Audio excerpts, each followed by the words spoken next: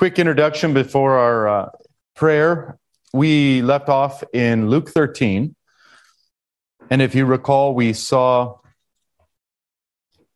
folks come to Jesus with the news that Pilate had mingled the blood of certain Galileans with their sacrifices. So we have the act of an evil man upon those who, by all appearances, are what we would refer to as innocent. And Jesus' response to that is, unless you, plural, repent, you will all likewise perish. And he ups the ante. What about the Tower of Siloam that fell, killing 18? And again, he says, unless you repent, you will all likewise perish. So here we have a teaching of our Lord Jesus in regard to the suffering perpetuated by those who are evil and by those things that we would call an act of God. The response is not to sit in judgment of God when those things happen. Where was he? Why didn't he prevent it? Why do bad things happen to good people? And so on and so forth. But to humble ourselves and repent. Similarly, toward the end of 13, then, we had the question asked, Lord, will those who are saved be few? That's at verse 22 and 23. To which then our Lord responds, strive to enter the narrow door. For many, I tell you, will seek to enter and will not be able. And then again, he says, imagine yourself outside when the door is shut and you're calling to me from the darkness and I say, I do not know you. So in terms of speculations of why God allows suffering, in terms of speculations in regard to why some and not others, and are there more or few, these are all above our pay grade. Again, one of the refrains from last week is, what are you going to do with that information if you have it? And the short answer is, once you cut to the chase, you're going to sit in judgment upon God. And that's not our place. That's not our role. So Jesus effectively says, know your place, know your role, humble yourself. You worry about you, and you simply worry about getting in. And you do that by repenting, by converting, by having faith in me. That's the essence then of what we've covered heretofore in Luke 13. In my estimation, is probably the best single chapter on Jesus dealing with these issues regarding the problem of God's justice, quote unquote, whether that be earthly or eternal. And then 13 ends with this lament over Jerusalem, which in many respects is a beautiful capstone on this whole theology. So we're going to take a look at that. That'll be the new material we jump into. Before we head into 14, and we're going to treat this all fairly superficially because we don't hit a parable proper. I mean, I don't know. Some folks count the lament over Jerusalem as a parable. It's a little gray. The next parable proper is in chapter 14, verse 7. Let's open with prayer. Dear Heavenly Father, we give thanks and praise to you for the kingdom and reign of your Son, our Savior Jesus Christ, for his triumph over the powers of evil, even though we see them raging all around us and apparently winning. So also they appeared to win at the crucifixion of your Son. But we know in this very act was their destruction, as he destroyed the one who has the power over death, as he won full and free forgiveness of sins for all who believe. We pray that this victory through suffering would be ours as well, and that you, by the power of your Holy Spirit, would enlarge our hearts and minds to embrace those thoughts, words, and deeds that are yours, and to perceive the world as you would have us perceive it, as your beloved sons. In Jesus' name we pray. Amen. Okay, so at the lament of over Jerusalem, chapter 13, verse 31, at that very hour, some Pharisees came and said to Jesus, get away from here, for Herod wants to kill you. Which is kind of odd that they're playing this game. Why would they care if Herod wants to kill him? Maybe they're trying to incite him. Who knows? At 32, he responds, go and tell that fox. Now, most of us here are agriculturally challenged in one degree or another. We don't own chickens, so we don't know exactly what a fox is to chickens. Nothing but trouble. And that's what's coming next. So, given I was trying to think of like how this would transfer, and given the proliferance of purse dogs in our culture here, maybe this would be translated as go tell that coyote, right? Anyway, you'll see. Go tell that fox, behold, I cast out demons and perform cures today, tomorrow, and the third day. Now, that's a very enigmatic statement. I finish my course, and the third day I finish my course, which is probably his own triumph over sin, death, and the devil via his resurrection. That's probably what he's alluding to. I mean, this is a jam-packed statement. I cast out demons. Do you think I'm afraid of Herod? I perform cures. I cure all diseases. Do you think I'm afraid of Herod? I do so today, tomorrow. That is, I do so as I please. And the third day I finish my course. I think that's an allusion to the resurrection.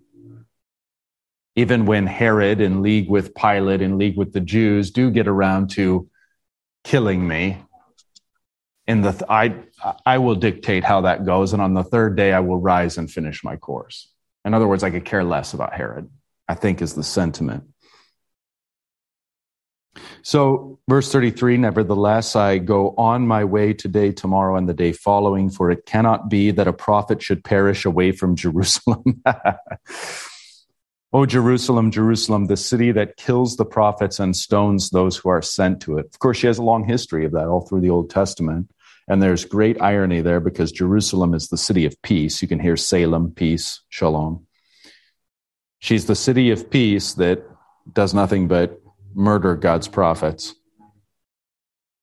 And here's kind of the capstone then, I think, on this whole section that really weaves all of 13 together.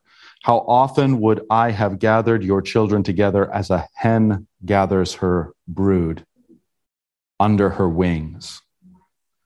Now, the idea of being under the wings or under the shadow of the wings is a very common refrain throughout the Old Testament Psalms. And it's this idea of being protected. And of course, once we know the cross, we can see the outstretched wings, as it were, under which we are sheltered. So now you can see the connection between fox and hen. And the only apparent advantage that Herod has in this temporal realm, he being the fox, Christ being the hen, and him desiring to gather his brood. So then, not yet to the capstone, how often would I have gathered your children together? So who are the children of Jerusalem? All of the Hebrews. As a hen gathers her brood under her wings, and alas, the Father predestined you before the foundation of the world for eternal damnation, so we're all out of luck. No. And you, plural, would not. So there is ultimately, we've meditated on these themes of, okay, well, it's way above our pay grade why Pilate's allowed to kill, quote unquote, innocent folks. It's way above our pay grade why a tower falls on these particular people. It's way above our pay grade, ultimately, who gets in and who doesn't, and if it's more or less or whatever. And that might lead us to think, oh, so it is in fact just God choosing it all, and we have no say whatsoever. And here Jesus puts the corrective capstone on that the Father and the Son together desire that the whole world would be saved and come to the knowledge of the truth. But alas, you, plural, would not. Okay, behold, your house is forsaken. I think that's a fair translation. It can just as easily be read, behold, your house is left unto you. And of course, we know what happens to Jerusalem in 70 AD, so some 40 years later. And I tell you, you will not see me until you say, and again, here's where the plural makes sense of it, until you, plural, this great crowd along with the Pharisees. If you go back to 22, he's on his way through the towns and the villages. Everybody's around him. So you, plural, will not see me until you, plural, say, blessed is he who comes in the name of the Lord, which happens ostensibly at Palm Sunday at the entrance. That's when they cry out. The second way to read that, and some do, would be to look at that eschatologically in reference to his second coming. Okay, well, I don't want to go too far in depth there. The elements that some think they see here that make it maybe a parable are chiefly the fox and the hen language. I don't know. You can see where it gets pretty darn gray.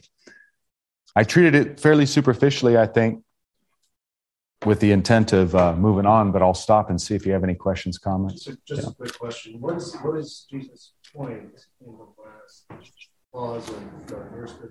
It says, you will not see me until you say, so on and so on. What do you think it is?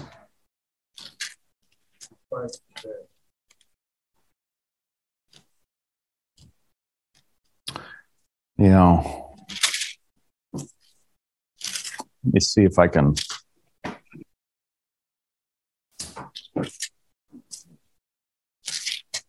The study notes at the bottom say that Jesus would not visit the city again until he comes back on Palm Sunday. And that's what it So he's trucking out of Jerusalem. Yeah, that's what I was kind of following ahead of the look. I mean, it makes some sense. At least it kind of makes superficial sense.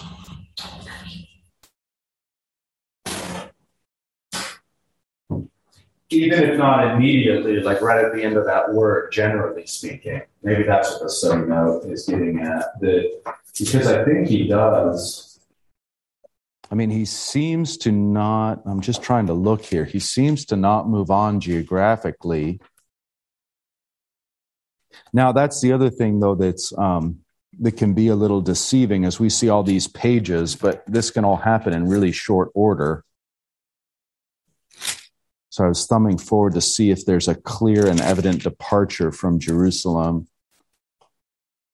He's going back to Jerusalem in 1711. So at some point in time, he left. I really don't have a better answer. I think the study note's probably right in a general sense that he leaves Jerusalem and comes back. Yeah, I can't give you anything more specific. Sorry about that. All right. Anything else? Cookie. Oh, thanks. I better not. I'll wait till after it's done. There you guys go. Oh, they're green. Okay, so on to 14 then. One Sabbath when he went to dine at the house of a ruler of the Pharisees. The ruler of the Pharisees, probably a layman and probably a ruler of a synagogue belonging to the Pharisee party. They were watching him carefully. Whenever you see that watching him carefully, it really carries a negative connotation. They're trying to entrap him.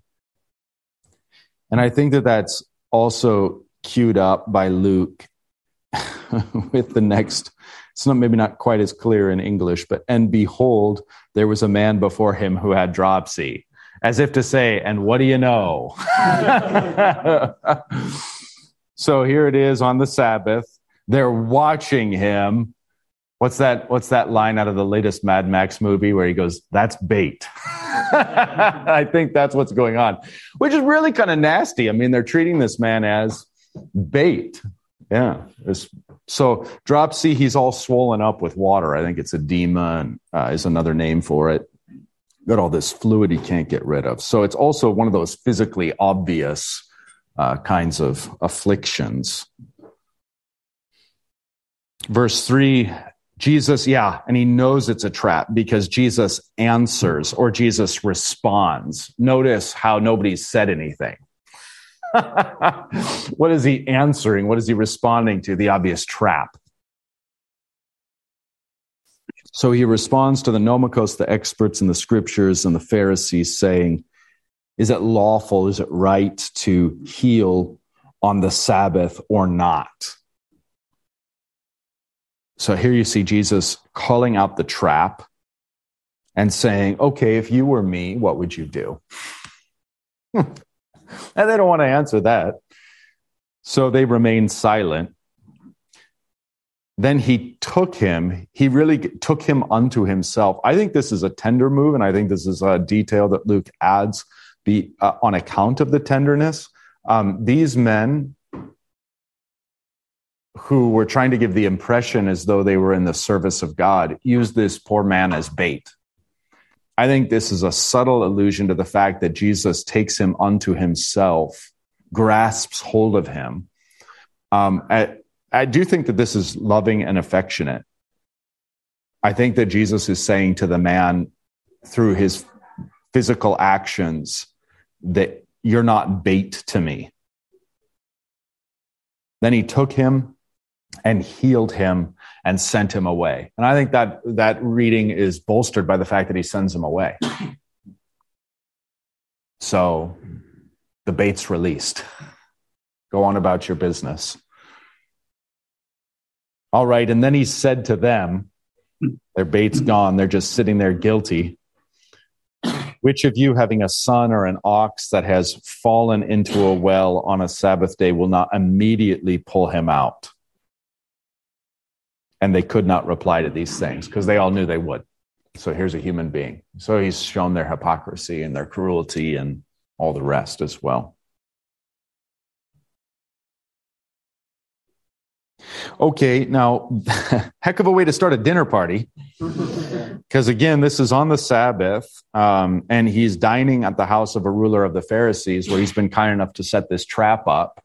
So already things are a little hostile there, and I think that that'll explain why Jesus goes on to tell the tales he does and speak the way he does. And outside of the context, you might kind of go like, whoa, Jesus is just a little rude here, a little abrasive, a little forward. Yeah, well, the cat's already out of the bag, so to speak, on what their plans and agenda were. So Jesus is going to just take full advantage and give it right back. So verse 7 is a continuation. Again, the break here is kind of nice just to visually cue, but can be a little misleading because it's not like this is some separate event in verse 7 and following. It's the same thing. It goes like they're silent. They refuse to answer because they've got egg on their face. Now he told a parable to those who were invited when he noticed how they chose the places of honor. So this, what's happening in the house of the ruler of the Pharisees is microcosmic for the whole way of the world. And Jesus' way is entirely different, entirely upside down. So that's what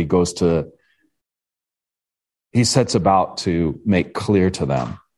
So they choose the places of honor. It's like, yeah, well, where else would we sit? But he says, when you are invited by someone to a wedding feast. Now, who said anything about a wedding feast? It's just out of the blue. But who's the bridegroom? We know it's our Lord. And so to what is he referring? His kingdom, his reign, his wedding feast. Not what's going on here at the ruler of the Pharisees' house, which is really kind of a feast of the wicked. That has all the trappings of the religious who's who. But then Jesus here is going to say, in effect, when you are invited by someone, I wonder who that someone is. Probably a coy reference to himself, to a wedding feast, namely his wedding feast. Do not sit down in a place of honor, lest someone more distinguished than you be invited by him. I think Jesus is speaking of himself as the him.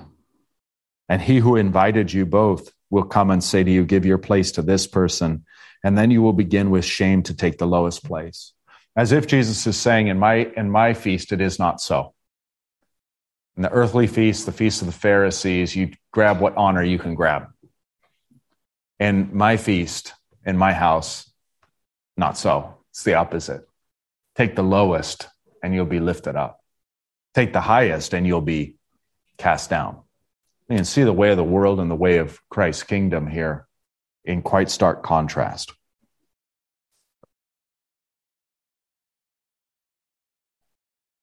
Worthwhile to note in passing that there are higher and lower places, even in the wedding feast of Jesus. And that's proven by very clear scriptures that talk about rewards in heaven and talk about differing stewardships and how they've been conducted and how they'll be rewarded.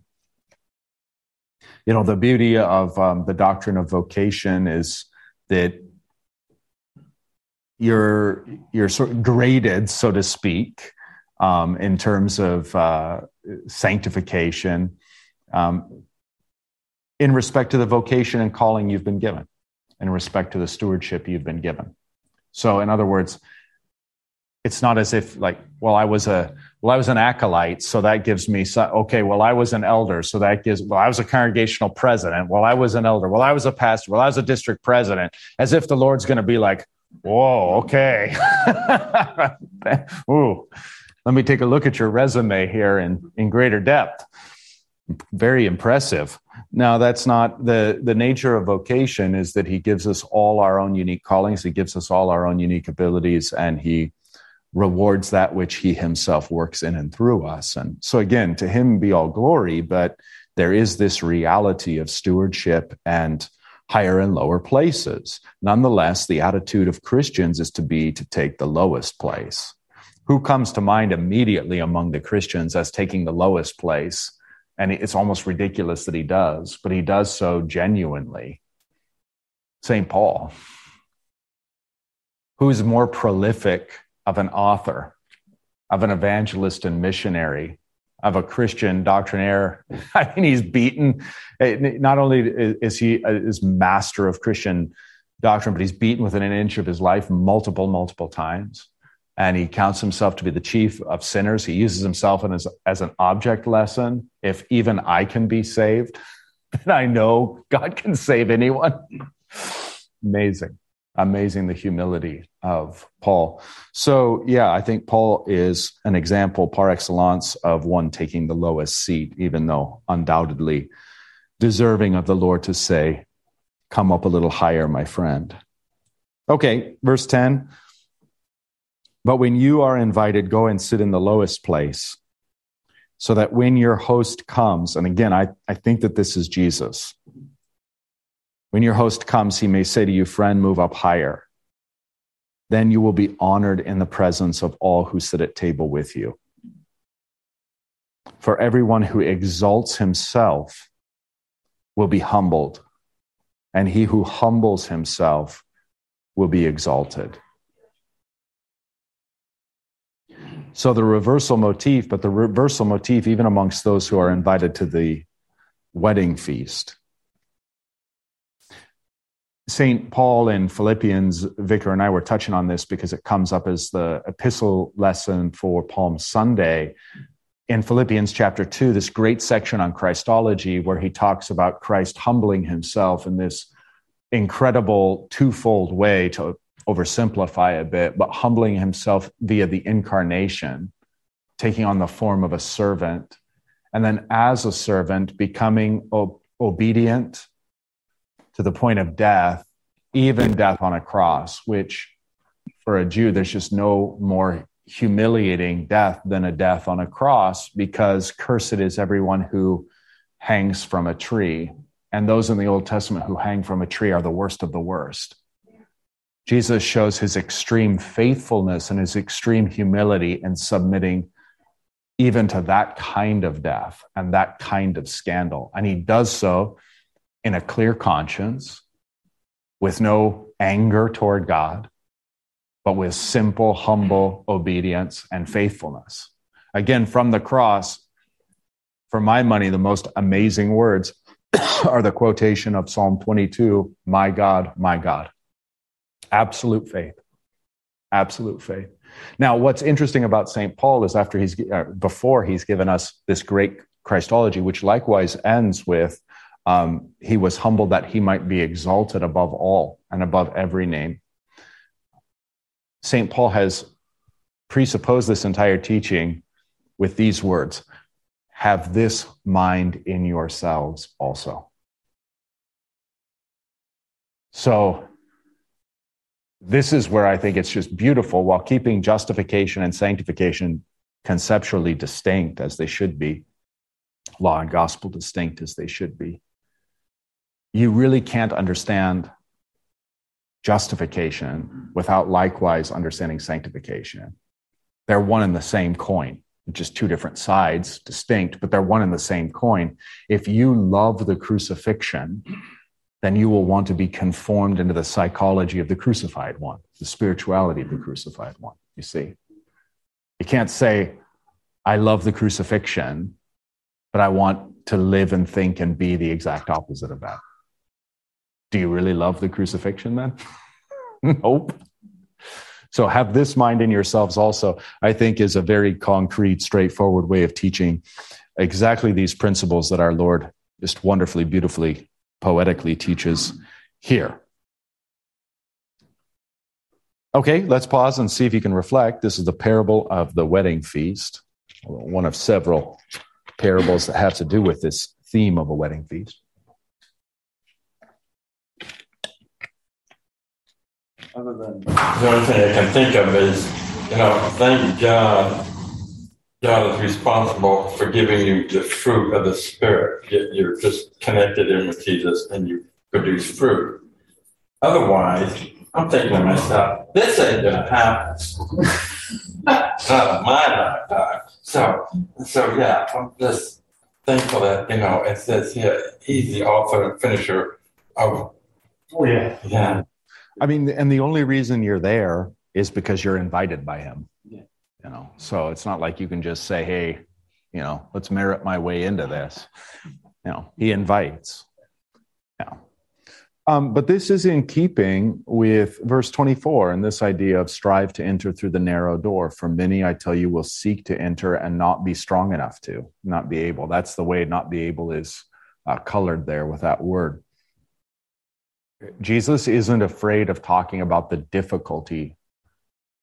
Obviously, we're justified by grace through faith apart from works, but he's not opposed in the least to talking about the difficulty of what that actually means, holding to that belief, growing in that belief, living in that belief, being conformed into the image of Jesus in this lifetime for the next. That is going to be hard. It's going to be the hardest imaginable thing. And by the way, we're coming up on a section where Jesus is going to, in this same chapter on verse 25, Jesus is really going to pour this out. So under your heading, it'll be the cost of discipleship, which I think skews it a little, but it's fine. But what he's going to say is like, this undertaking isn't for the faint of heart.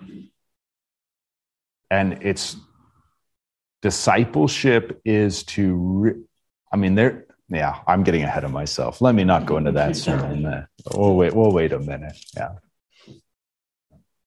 Okay, so we've hit the first of his teachings then, and in this very hostile afternoon barbecue at the congregational president's house. On to verse 12, or is there anything hanging out on that section? All right. 12. He said also to the man who had invited him. And this is where, again, if you don't recall the hostilities that have already been poured out, you might just think this is rude. But Jesus is like contrasting, here's how different your house and your dinner party are with mine. And under no circumstance should we get the idea that this is like, Jesus in writing an article for Better Home and Gardens, this is how to throw a party. I don't think that this may have some practical application, but I don't think that that's really what he's after. Okay, here's the host. Here's Jesus speaking directly to him. When you give a dinner or a banquet, do not invite your friends or your brothers or your relatives or your rich neighbors, lest they also invite you in return and you be repaid. Now, this touches on table fellowship, which is a giant theme in Luke, and something that's kind of lost on us a little bit in our culture, where we'll pretty much eat with just about anyone. I mean, but in that day and age, to eat with somebody is effectively to be in fellowship and harmony with them. And so this is pretty radical, pretty countercultural advice that he's giving, or not advice, but teaching that he's giving. Okay. So don't do things for the people around you lest they repay you. You can hear echoes of Matthew 6. They have received their reward.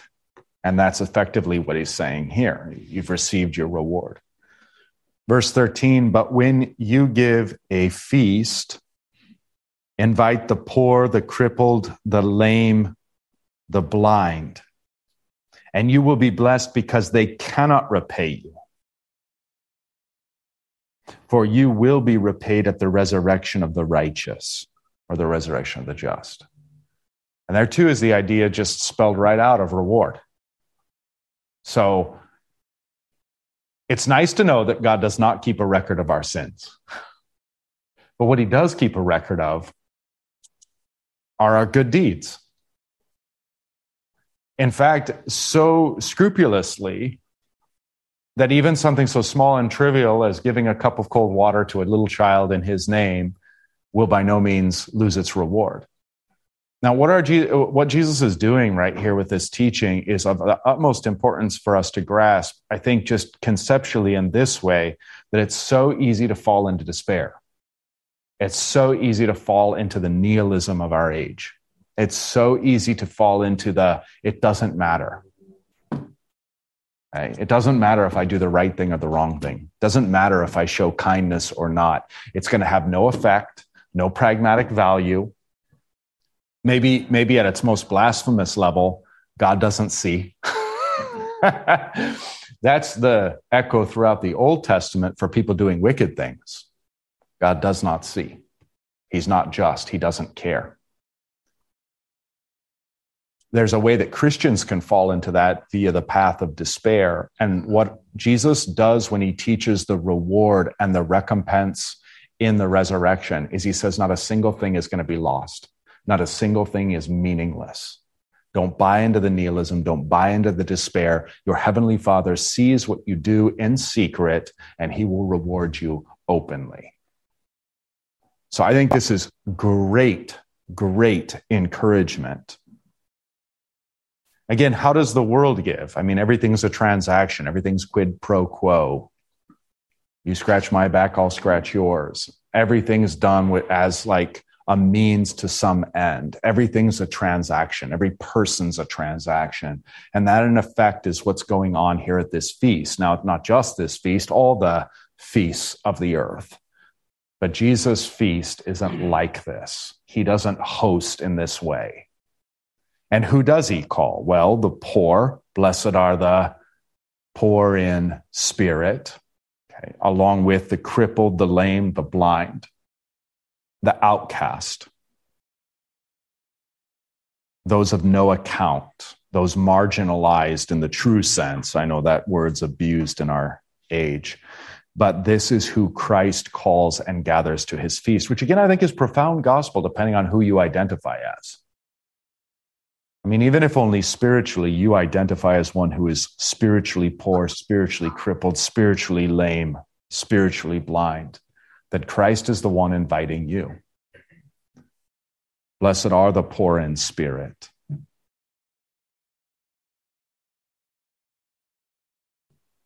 Okay, so when you give a feast, now he does invite us with this teaching to put ourselves in the position of host, and who should we have an eye out for? The poor, the crippled, the lame, the blind. Why? You will be blessed precisely because they cannot repay you. You will be repaid at the resurrection of the just. Can you amplify that? The resurrection of the just. Oh, yeah, sure. So the resurrection as taught by Christ and the apostles is universal. On the last day, the graves are opened and everyone rises in their bodies. That's how universal Christ's death and atonement are? I mean, Paul teaches us very clearly that all are raised in their bodies. This, by the way, is a great proof for the universal atonement over and against the limited atonement that only some. Then why do all rise? It makes no sense. The atonement is universal. The victory over sin is universal. Therefore, the victory over death is universal. Remember, the only reason we die is because of sin. Well, if sin is taken away, death is taken away. And that's a certainty that both of those things have happened. So everyone rises. But those who have rejected Christ and rejected God and his reign rise unto everlasting condemnation in their bodies. That's the ultimate demise of the lake of fire or hell proper, from which you don't return, is that you go there in your body as a token of Christ's forgiveness of sins and victory over death. I mean, that bitterness goes with you because you go in your very body. But those who believe in him are raised and are raised righteous on account of his righteousness given to us. And in a sense, his righteousness worked in and through us via the renewal of the heart and the right spirit and the being a good tree bearing good fruit. I mean, that's not to be excluded just because it's conceptually a little difficult. It's just not to be excluded. So the resurrection of the just is saying of those who are saved, let's put it in our language, of those who are saved, of those who are just, not only is there sort of judgment number one, which is whether you're in or not, which, by the way, isn't that big of a, surprise for the vast majority of people. You've already died and you already know if you're in or not. Okay? But then, let's just put it in really plain terms if we can, and that would be after the dismissal of the unjust, of the wicked, then the Lord sets about recompensing the righteous and rewarding the righteous. And that day is going to be filled with many, many surprises and many, many joys. I mean, again, perfected and free from our ridiculously self-centered and fragile egos. There will be nothing but rejoicing in the elevation of our neighbors. But I think the glimpse of this is the woman who puts in the two little mites, and Jesus stops his disciples and says, "Look at that." Like, what? And he says that she's given more than any of the others who have given. I mean, they're wrapped in a tiny little nutshell as the whole doctrine of vocation I was talking about a minute ago, and the whole doctrine of stewardship. You don't have to have some great high position. You have to, whatever position God has given you, your faithfulness will be rewarded. We don't even know her name. One day we will, but I think that's a foretaste of this sort of secondary judgment, the recompense of the just, where you're going to see people who you were like, I had no idea. And they're going to be glorified and rewarded. And it's just, you're going to rejoice. I mean, it's nothing but a day of rejoicing and celebration. And this is part and parcel of what it means to lay up for yourselves treasures in heaven. I mean, when Jesus is talking this way, this is his quote, the quote unquote economy of his kingdom is precisely to do those things which have no reward on earth, precisely because they do have a reward in heaven. I mean, think concretely to it. I mean, I don't know.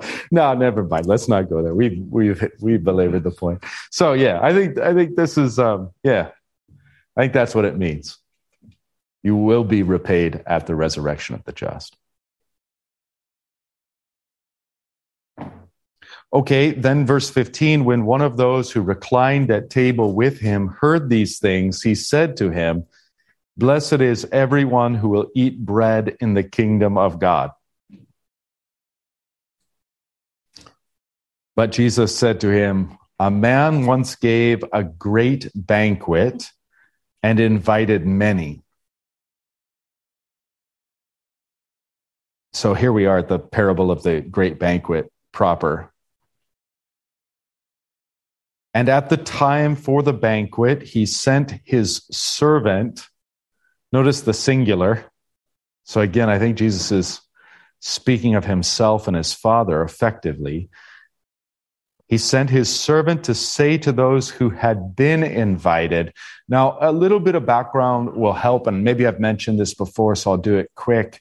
And that's just, okay, in the ancient world, like, we don't have refrigerators. We don't have caterers. So an invitation goes out like a save the date, and you commit at that time. And that's your word, and that's your honor, and that's your respect for the host.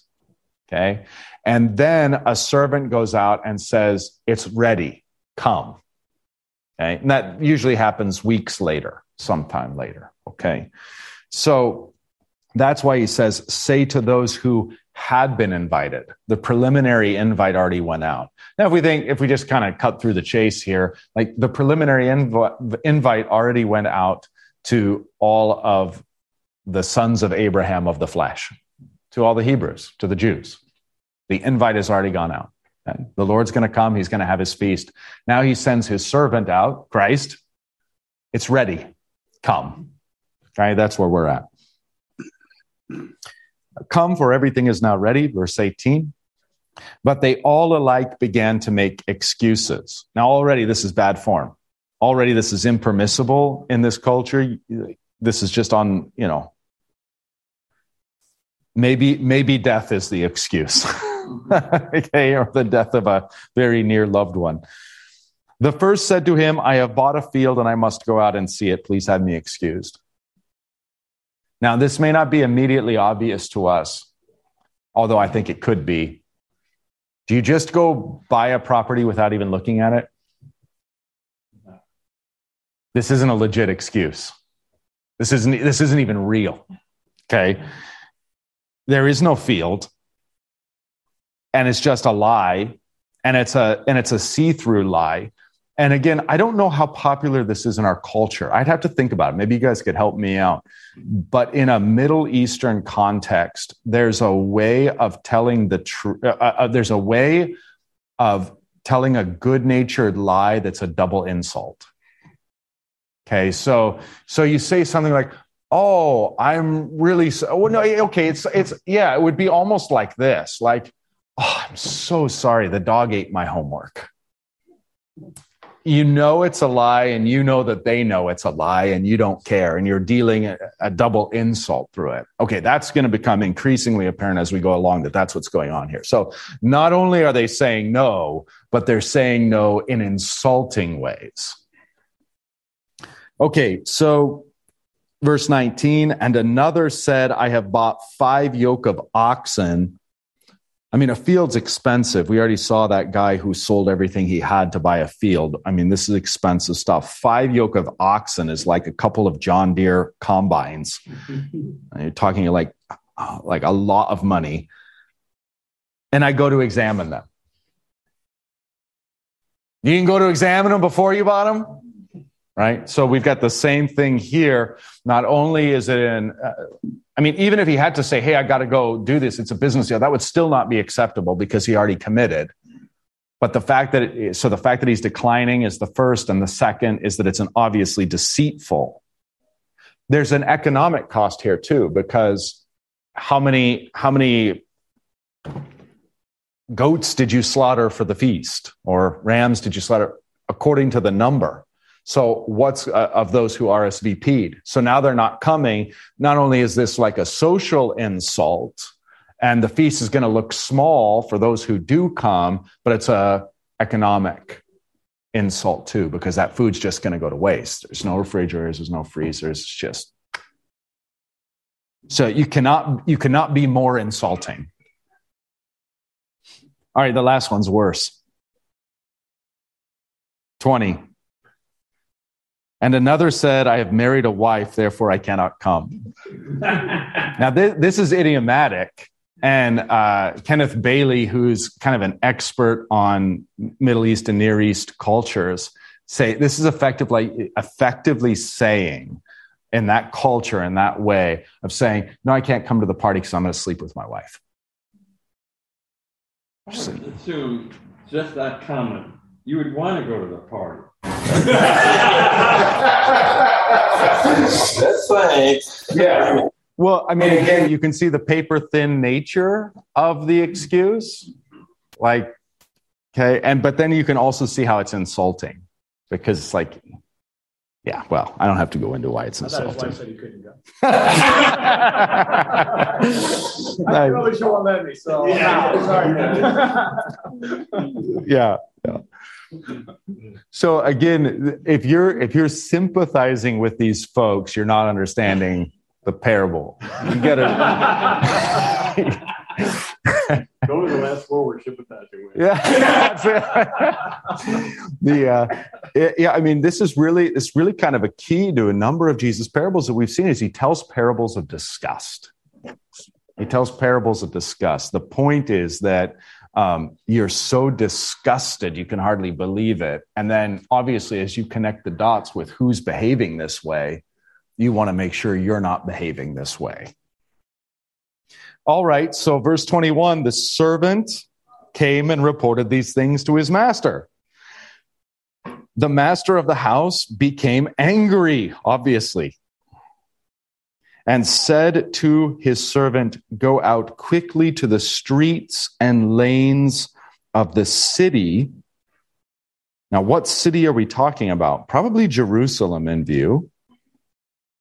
"And bring in the poor and the crippled and the blind and the lame." Oh, when did we hear that before? Verse 13.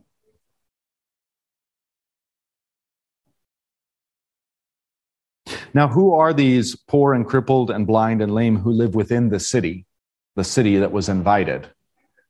Jerusalem, Jerusalem, how I long to gather you together as a hen gathers her chicks. So the poor and the lame are the outcast who the sort of ruling religious class sees as the despised by God, and the ne'er-do-wells and the not worth bringing because there's no reason to bring them. They can't ever repay. So you can see how this whole thing is crescendoing now. Verse 22, and the servant said, obviously he goes to do it, and he says, "Sir, what you commanded has been done." And indeed, they've come in. So at the feast of Jesus, it is precisely the poor, the crippled, the lame, the blind, as we're going to see, the tax collectors and sinners, not those who were originally invited.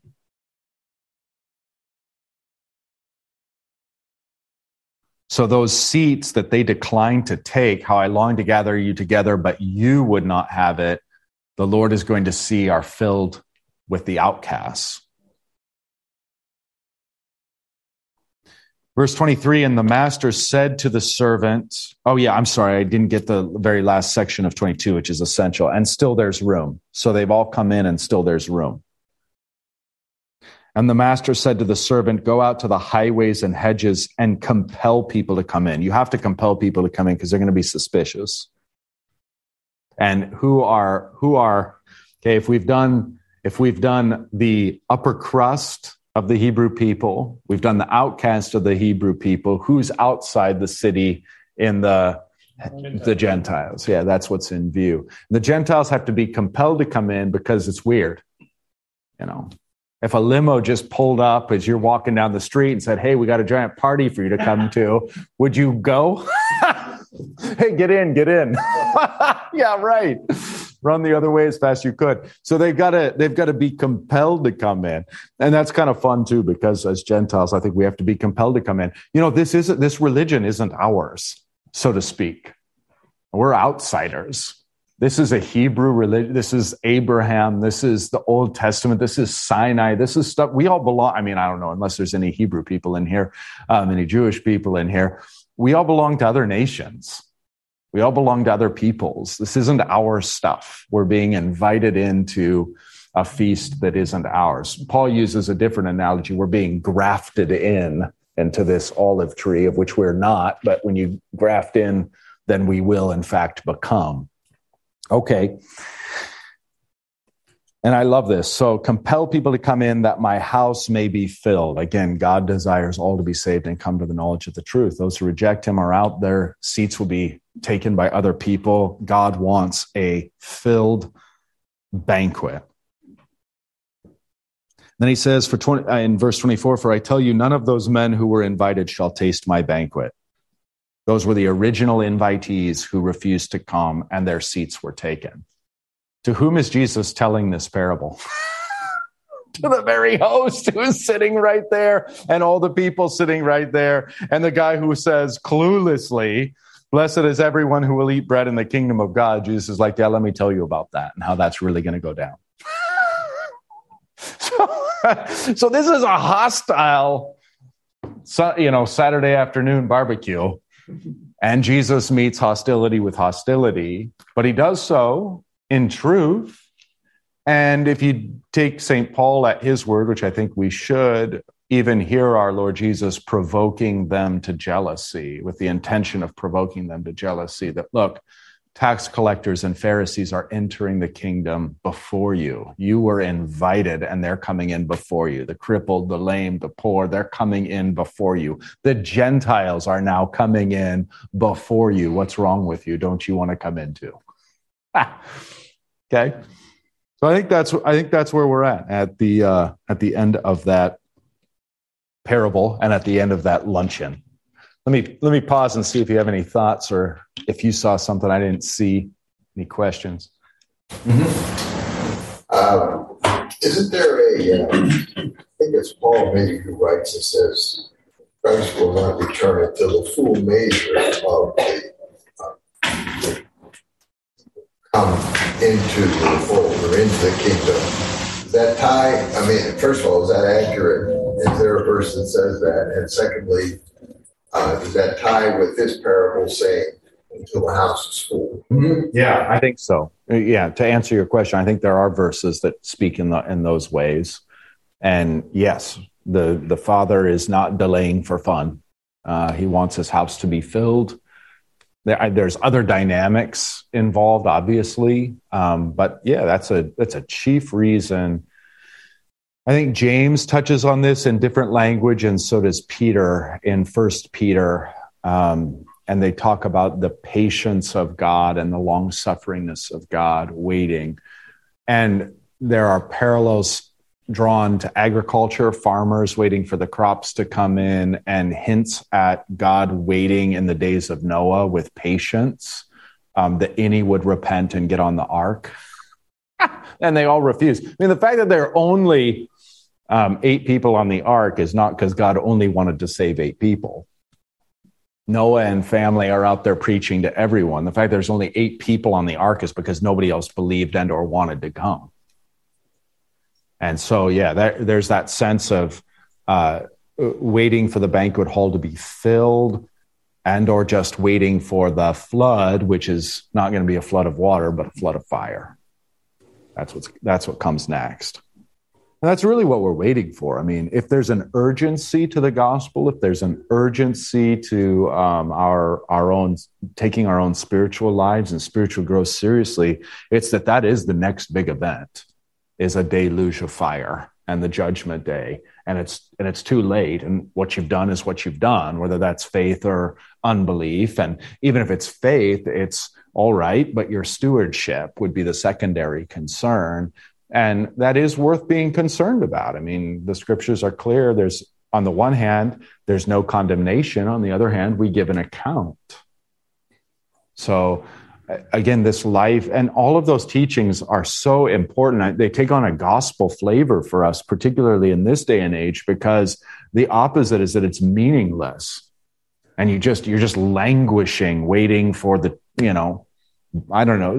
Life can start to feel, maybe this is me getting cranky in my old age already, but life can start to feel like you're just waiting for the next disaster to hit.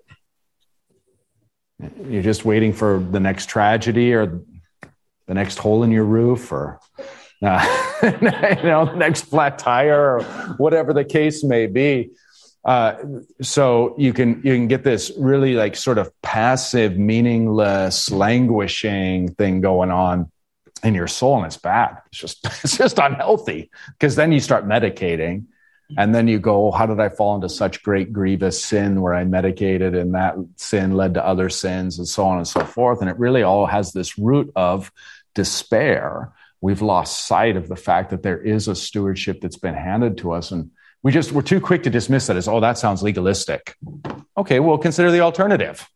It's disastrous. Okay, it doesn't have to be legalistic, nor does it have to be disastrous. It's this blessed thing that Christ has given us, and again, this kind of freedom of like, look, you can't possibly do all the good that you see to do in a given day. Just do some of it. Don't let perfection be what hinders the good, right? Well, I can't get a 10 out of 10 today, so I may as well just get a 0 out of 10. No, just get to it and know that it has meaning, and know that it has purpose, and know that it has reward, and know that the days are short. Pastor Rody, I got an observation. Is that you, Lord? Yeah. Yeah. It's Chris's cousin, so I come close, maybe. I don't know. Anyway, the way you pointed it out, I never saw this before, but it seems to me that when it says a man once gave a great banquet and invited many, this is like a one-time event. It's going to be this or no other banquet. And I never saw that before. Yeah, absolutely. Absolutely. Well, and then no shock and surprise when on the night before our Savior is betrayed, he institutes that banquet and gives his supper as the new covenant. It's his cup. That is the new covenant. So that is the banquet wine and the banquet feast as it looks this side of his coming. Then when he returns, that same Lord's Supper, which is essentially a communion in God and with God, all of a sudden just flips. It's the same essential thing, but all of a sudden, instead of looking humble and requiring faith, it's glorious and a celebration of all the saints and a victory feast of the Lord. This is the fulfillment of Isaiah, and we were just looking, and Joel has a text like this. There are others in the Old Testament prophets that talk about the day of the Lord. You'll remember this language being a day of the finest of wines and the fattest of meats on the mount of the Lord, and the mount of the Lord flowing with honey, and its hills flowing with milk, and streams that were once desert flowing with water, and just the superabundance that you see in Revelation 21. So what we're seeing, in a sense, is with the Lord's Supper, with that banquet, is sort of the underside, if you will, of that reality which is fully to come. It's not different than the Lord's Supper. It's the same essential thing, but it does have the flip side, the glory side, as opposed to the humility side, the faith side. So, right, understanding the whole thing as a feast and the New Testament as that feast of his body and his blood for the forgiveness of our sins, that's really where it's all driving. Thank you for that comment. All right. Anything else we want to touch on? Okay, so that takes us, to the banquet, 24. Well, why not get started and we'll round this out next week. Just real quick, 25. Now, great crowds. So there is a transition. We're no longer on the Sabbath with the ruler of the Pharisees. Great crowds accompanied him. And he turned and said to them, if anyone comes to me and does not hate his own father and mother and wife and children and brothers and sisters, yes, and even his own life or soul, sukain, life is probably the more common translation, he cannot be my disciple. Okay, this he cannot be my disciple is repeated in 27. Whoever does not bear his own cross and come after me cannot be my disciple. So again, in many and various ways, Jesus teaches that we are justified by grace through faith apart from works. The same thing St. Paul spells out. But he is also absolutely not shy about talking about the material, existential difficulty of actually retaining the faith while the devil, the world, and your sinful nature are attacking you. And one of the chief attacks, we saw this hinted at back in 12, when you give a dinner for a banquet, do not invite your friends or your brothers or your relatives. One of the chief difficulties is, even amongst the moral on earth, family is the highest of all. Okay? Family is the highest commitment. And what Jesus is saying here is that if family is your highest commitment, then you will not be able to be my disciple. And he says it just unapologetically. Why? Because your family is not your God. He is. Seems like hate is the wrong word there. Oh, yeah. Well, you can correct the Lord if you want. So you bring up a good point. So hate can be taken in these two ways. It can be taken in a soft way as prefer, and it can be taken in a harsh way as detest. Okay. And it has that whole spectrum of meaning. Generally speaking, though, the language of hate in our culture, in our context, tends to be an emotional conception. At this time, in this culture, hate, especially used contextually like this, doesn't have emotion involved, or at least not nearly as much as it does for us.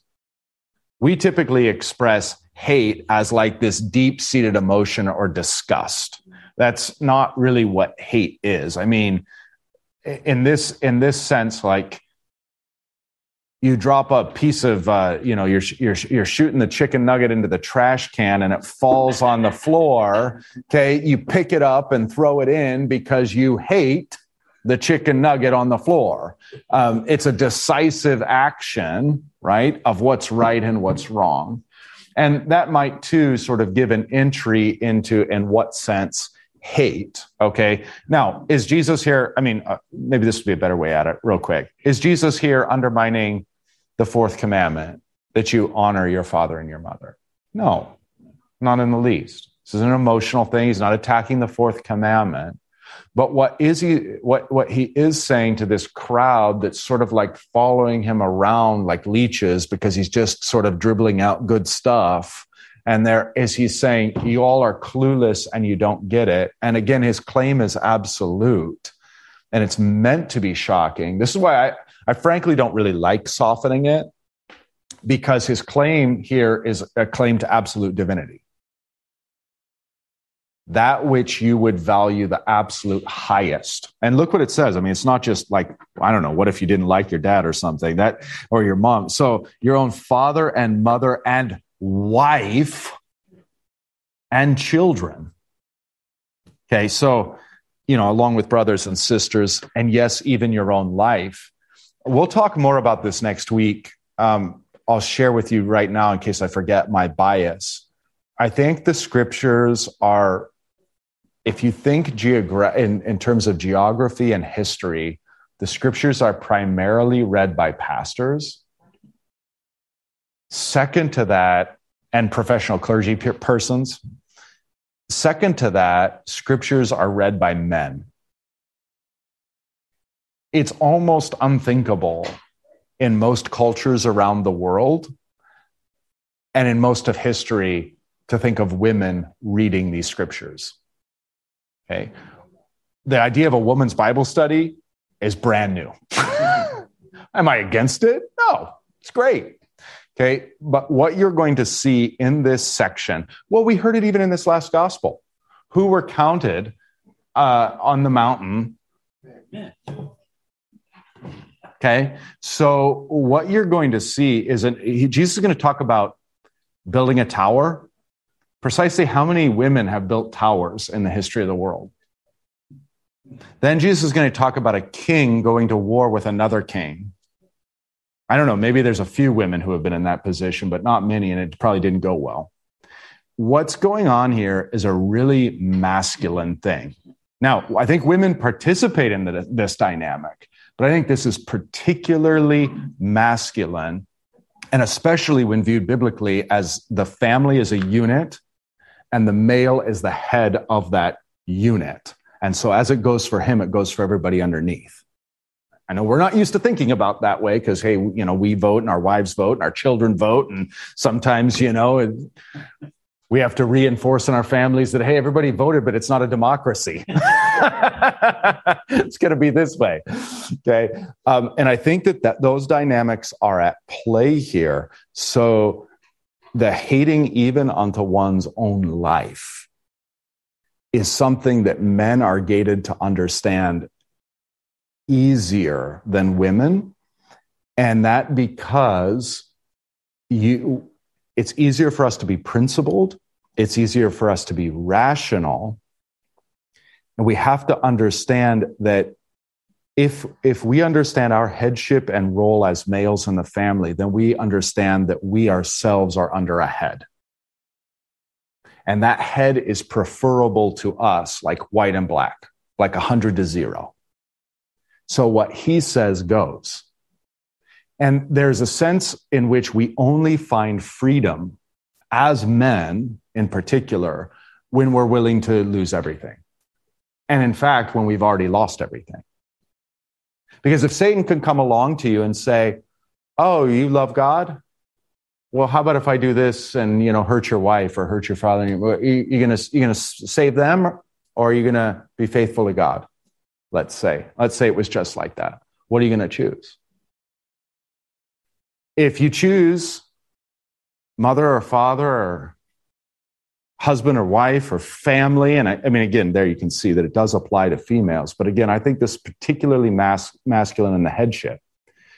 That if Satan can leverage something on you, then you're not in fact free. And the freedom to which Christ is calling you is to have him as your only head, and then you are truly free. So that not only those around you that you might love, but even yourself in your own life. Okay, more on that to follow. That we're already over time. So wet your taste buds with that one. And obviously, I think women and children and everybody else are included in this. But I do think that this has a particular edge toward men as the head of the family unit. So let's simply close up here with the Lord's Prayer. Our Father, who art in heaven, hallowed be thy name. Thy kingdom come, thy will be done, on earth as it is in heaven.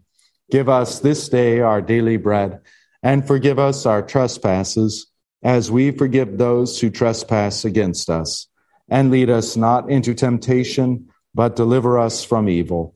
For thine is the kingdom, and the power, and the glory, forever and ever. Amen.